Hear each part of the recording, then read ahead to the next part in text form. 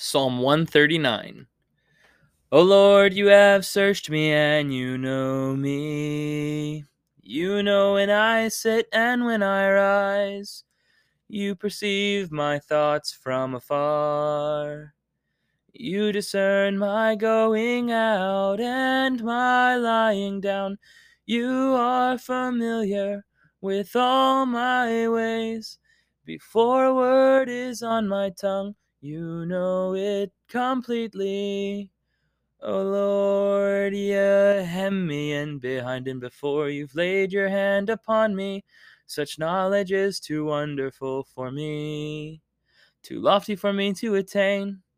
Where can I go from your spirit? Where can I flee from your presence? If I go up to the heavens, you are there. If I make my bed in the depths, you are there. If I rise,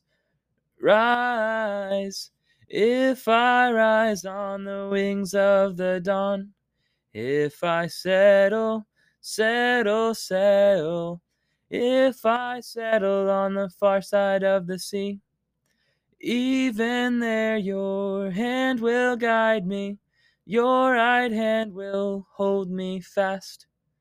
If I say, surely the darkness will hide me, and the light become night around me, even the darkness will not be dark to you. The night will shine like the day, for darkness is as light to you. For you created my inmost being. You knit me together in my mother's womb.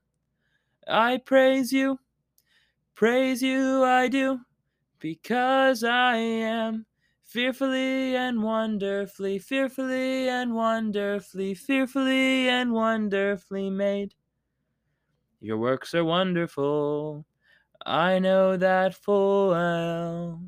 My frame was not hidden from you when I was made in the secret place. When I was woven together in the depths of the earth, your eyes saw my unformed body.